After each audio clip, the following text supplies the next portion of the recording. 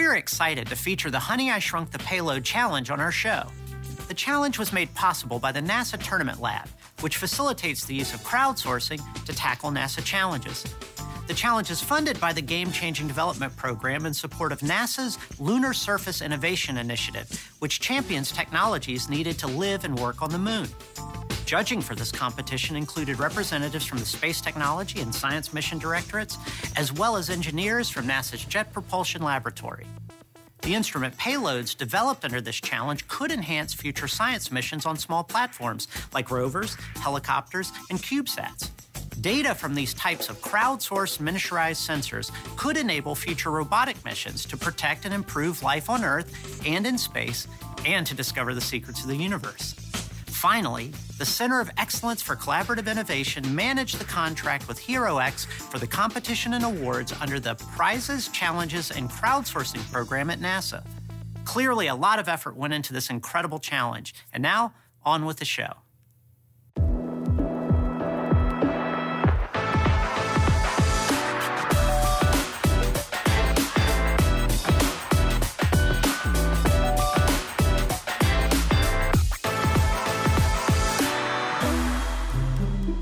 Welcome to NASA Edge. An inside and outside look at all things NASA. Hey guys, today we're going to do things a little bit differently on set. I know, the set looks great. I look great. This is great. Today we're talking about miniaturized payloads, about HeroX's Honey, I Shrunk the Payload Challenge, where teams are shrinking down flight hardware to fit on small robots that NASA is sending back to the moon. You know, Blair, I really love this idea, and I'm guessing you're going to tell us about a mission to do just that? Yeah, and I'm guessing it's going to be a super cool idea, Chris, just like all of Blair's ideas. That's right, Franklin, but to help our audience understand exactly what I'm talking about, I had a chance to sit down with NASA Langley's Mark Thornblum to tell us all about the Honey, I Shrunk the Payload Challenge. Sweet. Hey, let's check it out.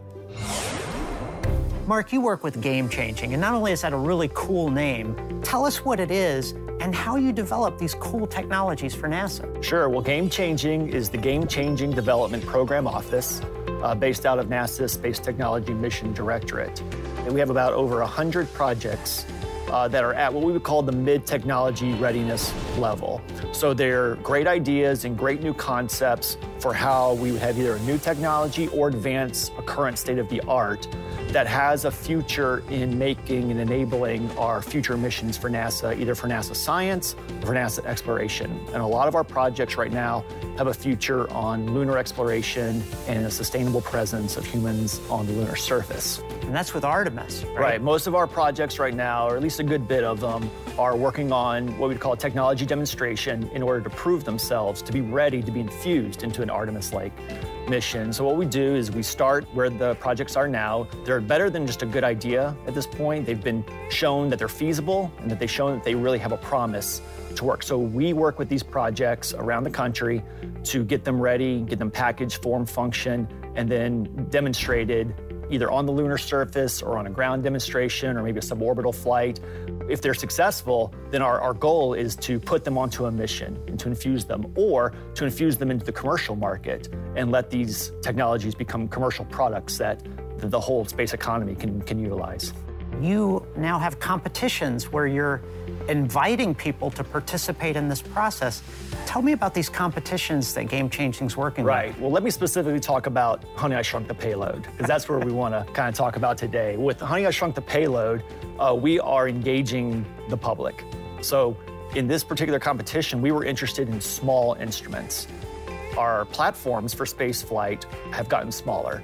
The rovers are getting smaller. Even the lunar landers that are developing now for the commercial lunar payload services, those are a little bit smaller in scale than what you might be kind of used to for, like, I'd say, a human landing system or something like that. So with these smaller platforms, you need smaller instruments to put on them just because of their capabilities. And so with Honey, I Shrunk the Payload, we have asked the public to generate ideas, submit their ideas, and really see what they've got and see what's out there. So we get a lot of benefit out of that. We get to see what small instruments are out there, which ones would be useful to advance science and exploration on the lunar surface. And then hopefully we get to actually fly them.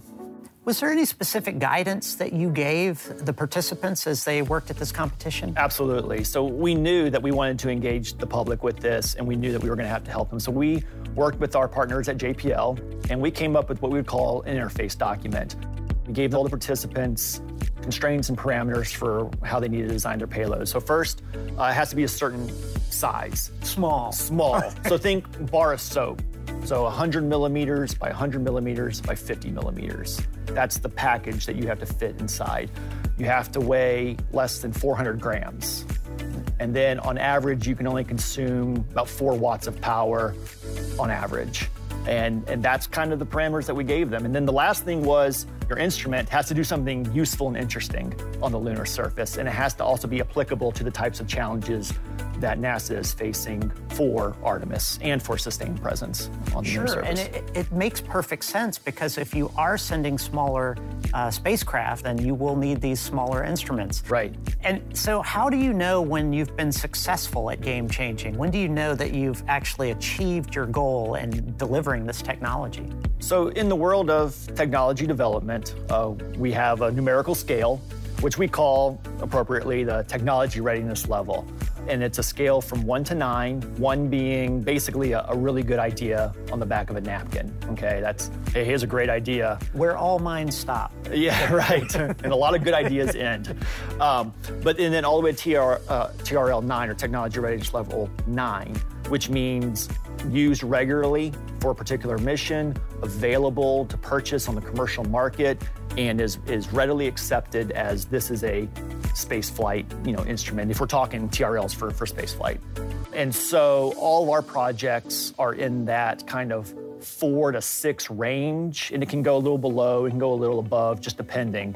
Typically, our projects end with some type of demonstration, and that can be on the ground, in a lab, that can be on a suborbital rocket flight, it could be on a sounding rocket, it could be on a full LEO mission, it could be on the space station, and in this case, for Honey I Shrunk the Payload, we're hoping that this will be on the lunar surface demonstrated. So when those demonstrations are done, that typically gives us confidence that from a technology standpoint, that particular technology has the fit, form, and function to be useful and survive in that environment that we're going to put it in.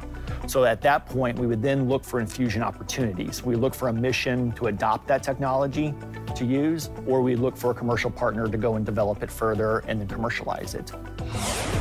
Man, that was probably the best interview we have ever done, Blair. Spot on. Yeah, very informative. But now I want to know more about Honey I Shrunk. Uh-oh. What is it? What are you doing? I just finished shooting the first segment of our show with these way cool miniaturized versions of ourselves. I mean, look at the accuracy. I mean, I'm depicted perfectly. And you can see the detail. It's so profound. Now, how did you do all this without using our voices? Oh, trust me, I got that all worked out. I don't like the way that you're handling me, Blair. I don't think you should be doing this with toys. Oh, no, it's acceptable. Hey, I look pretty good. Well, I guess I look pretty good as well. Where are we at, Chris? You're watching NASA Edge. And inside and outside? Man, we don't need to do that. I've already done that. I did the first segment. It's already done. You already interviewed Mark? Oh, yeah, it was great. He's great. So what action figure did you use for him? Actually didn't use action figures, did the actual Mark. Oh, he was 1-to-1? Yeah, 1-to-1. Yeah, scale lingo. Yeah, absolutely. Now, what kind of scale are we talking about? Are we talking about CubeSat small, or are we talking about Saturday morning cartoon shrink ray small? It's a good point, Franklin, because I love the shrink ray idea, and that's what I thought it would be. But it turns out that they're looking about wallet size, which is kind of CubeSat size, but they're using real science and engineering to bring that technology into this new form factor for the challenge itself. Chris Small. Yeah, there you go, right? So I had a chance to talk to the teams about their particular payloads and how they actually managed to get it down to size. Let's check it out. Joining us now are 3 representatives for the finalists competing in the Honey I Shrunk the Payload Challenge. Those teams are Sunslicer, Water Snooper, and URAD. Let's talk about URAD first. Christian, can you tell us about your payload, URAD? Sure. So URAD, or MicroRad, is intended to be a more compact, lower-cost radiation sensor that will enable future missions to deploy radiation monitoring equipment much more broadly than has been done in the past.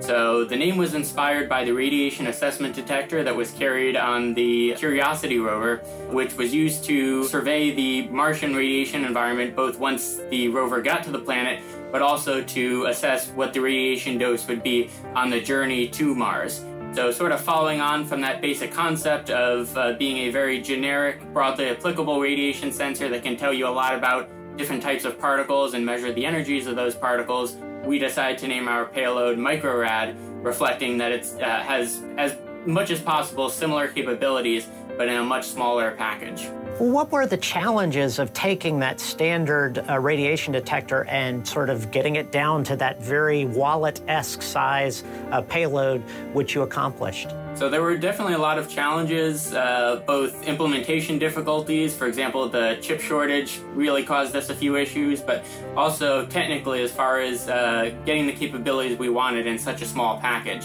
But thankfully, we were able to leverage some novel technologies that really only became available in the last couple of years to do that. So that was definitely a challenge. Basically, how many new technologies we were trying to leverage and cram into such a small payload, and also do it with such a small team and on such a short schedule. Christian, what are some of the broader uses for the technology you've developed for URAD?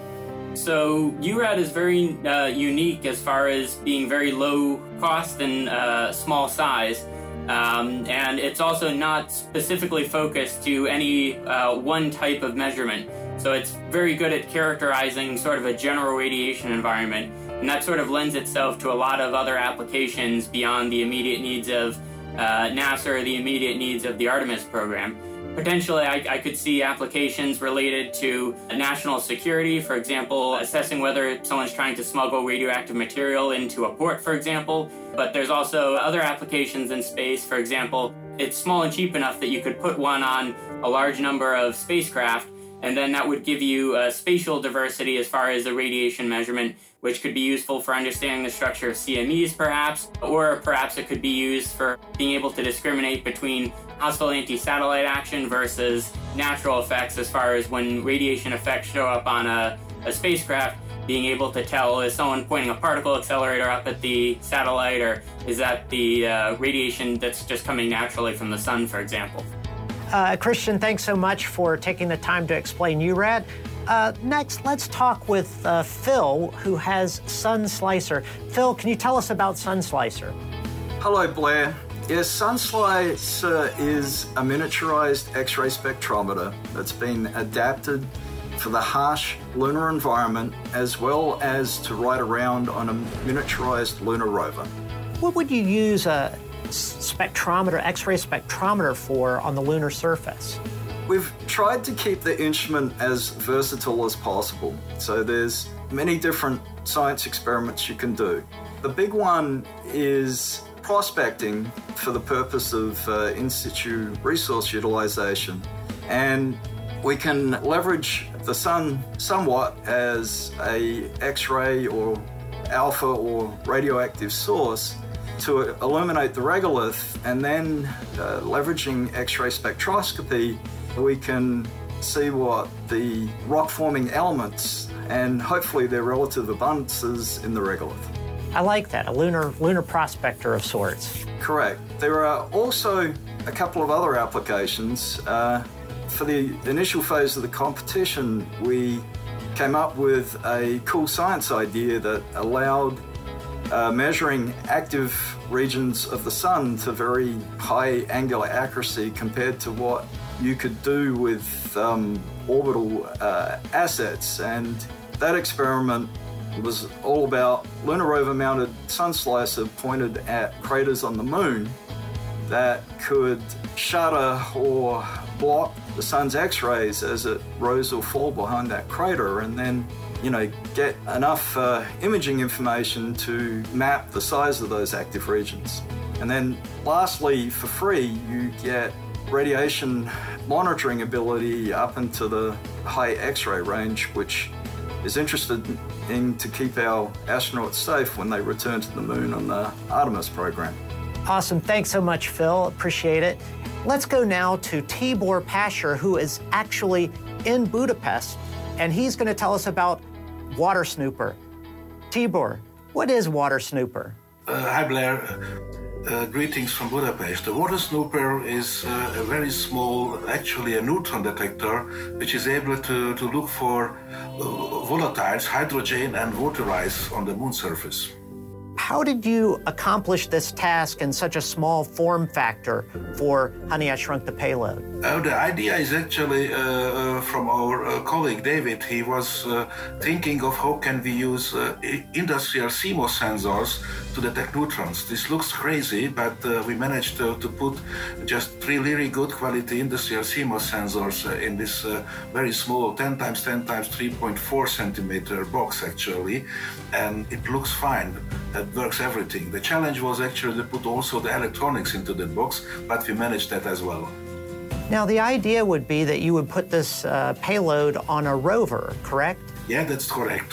Actually, so if we manage to put the snooper on a rover, then we can just go around and look specifically water if we know that the area is a potential area for water ice or hydrogen. On the other side, we can make a kind of prospecting map, looking at what is there actually, where it would be useful to dig for water ice. So the snooper is able to look about 1 meter into the regolith, and this is the upper region of the regolith where we expect to have water ice. And if we know how much is there, how much water equivalent hydrogen is there, then it might be a good chance for somebody to follow up, dig it up and make water and then hydrogen and oxygen from the water ice. That's awesome. Tibor, thanks so much to you and your team. And I want to thank everybody who joined us today, all the participants for Honey, I Shrunk the Payload. We wish you all the best of luck and hope to see you all fly these payloads to the moon. Thanks, guys. Thank you so much. What really impressed me about these teams, guys, is the fact that they've taken technology and miniaturized it, basically shrunk it down for the challenge, but all the things they're looking at are all things that NASA needs to accomplish for us to develop a sustainable presence on the moon in Artemis. That's a great point. NASA's not going to be able to do it alone. We're going to need, commercial industry, academia, other government institutions, the international community, and the general public. And this is a great way to get the general public involved and excited about the Artemis mission. Yeah, and crowdsourcing the development of flight hardware is just brilliant, and this will be the first time that it will be done. Not only that, but this technique will be used in other challenges to come down the road. Yeah, and the payload interface requirements were developed by JPL, and all the teams had to submit their payloads to them for testing. My next interview had a lot to do with that. Let's check it out. I'm here with Josh Ravage, who is a mechanical engineer at the Jet Propulsion Laboratory, and he was part of a team who received the Honey, I Shrunk the payloads to test their flight worthiness. Joshua, can you tell us a little bit about the testing process? So it's actually an interesting problem figuring out how to test these payloads, which came from very, very diverse places with very diverse functions, and that were going to be potentially accommodated on a mission to the moon, on a lander that wasn't yet selected, and on a host spacecraft mission that also wasn't selected. So to do this, we took kind of a twofold approach. The first, we looked at just characterizing whether they would survive during launch events. So we did random vibration testing using standard NASA specification for this. We took all 3 payloads, put them on a vibration table, shook them, see if they turned on afterwards. Everything so far so good. The other aspect was thermal vacuum testing, and that's did we think that we could survive in the lunar environment. This, we took a more custom approach. The standard NASA spec wasn't quite designed for this mission where it could be a single cycle on the lunar surface. So we took a pretty simplistic test approach of 1 cycle from minimum temperature to maximum non-operational temperature, and then 1 cycle from minimum temperature up to operational temperature, turning on every 15 or 20 degrees Celsius or so, see if these payloads are able to turn on, how they function, and inform the future if they move to a lunar mission and were accommodated. Did we think that they'd be able to survive and operate? Now, these payloads were smaller than most payloads that would fly. Did that impact the testing at all? These payloads were small. We actually originally set them at about half U, which is standard CubeSat size, about half of that. So it's about 10 centimeters, 10 centimeters, 5 centimeters. That they were so small, actually, the truth be told, made testing a little bit easier. We didn't need particularly large, complex tooling to be able to accommodate them. So it actually made the testing go fairly smoothly, and it was pretty convenient. What is the next step for these 3 payloads? Yeah, so testing through vibration testing appears to be successful. Thermal vacuum is actually, as we speak, almost completed, and so far so good. If any of these are selected to actually fly to the moon, we'll begin the official accommodation process with our host missions. There'll be some interface. I'm sure interface hardware will be designed to manage them. They'll get delivered to those missions, and they'll get tested and certified along with those missions. And hopefully they'll get a ride in the next couple of years. Sounds great. Josh Ravitch, thanks for joining us on NASA Edge today. Thank you so much. It's interesting that these payloads from these teams were tested at JPL just like any other flight hardware or satellite would be for a mission. The vibration testing, the thermal vacuum, all of that. So these are legitimate flight hardware that can fly on any mission. Yeah, that's what I love about what HERO-X has done here. And in addition to a catchy title that led to a cool part of our show, as you said, Franklin, winners or just any of the teams that participated and got their hardware flight ready, they have a chance to fly to the moon. This is an incredible thing, and to have your hardware there is great. Now, I have some good news. Okay. There has been an announcement for a winner for the challenge. So all the teams did a great job. The 3 finalists were spectacular, but we do have a winner. It is Phil Jobson of Sunslicer. The miniature X-ray spectrometer. Yeah, with that cool dust mitigation gear mechanism. Oh, very really cool stuff. Yeah, they won. I sent him a message, and he sent us his thoughts on winning this challenge. Let's check it out. Thanks for the kind words, Blair. Team Sunslicer is thrilled to rank first place in the inaugural NASA Lunar Payload Challenge, especially in the company of 2 other exceptional teams in Puli Space and Microrad. We're excited, over the moon you might say, in the possibility that Sunslicer, created in a Santa Rosa garage, may fly and validate 18 months of extreme commitment and sacrifice.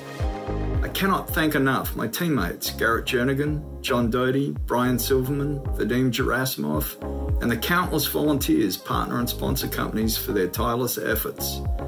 Please check out sunslicer.com for full credits and updates. And in the words of Ralph Cramden, to the moon, Alice. I tell you what, Phil and his team did a really good job with Sunslicer. I mean, I'm looking forward to seeing that on the lunar surface one day. Man, I can't imagine entering a contest like this and actually winning, knowing that, as you said, your technology, your creation might one day fly to the moon. Yeah, we talked about this before with CubeSats. Can you imagine your resume at that point? You go like, I've done X, Y, and Z, but I also have a payload that's working on the moon. That's really cool. And in addition to Sunslicer, we can't forget about the other teams that were in the competition. Absolutely. And so when we were talking to the teams, we were talking to Tibor in Hungary, his whole team, which wasn't just there. They had team members in CERN. They had team members all over the place. The effort that went into this, and Christian, who was up at MIT, and his team, lots of hours, lots of creativity and innovation came together. And the good news, guys, and this is really important, that whether you win the competition or not, because of that testing that they've all gone through, each one of these payloads is flight ready and has the potential to fly to the moon. Good job, HERO-X. Good job, game-changing in NASA. It looks like we got a winning plan for the return to the moon with Artemis. You're watching NASA Edge. An inside and outside look at all things NASA. With show-ready technology. I found a flaw in your system. Uh-oh. It's not the scale, Franklin. Yeah. You notice that? You're like taller than everybody. Hold on a second. Oh, okay. What do you think? Something like that? That's yeah, that's more like it. Yeah, it's more like it. Yeah.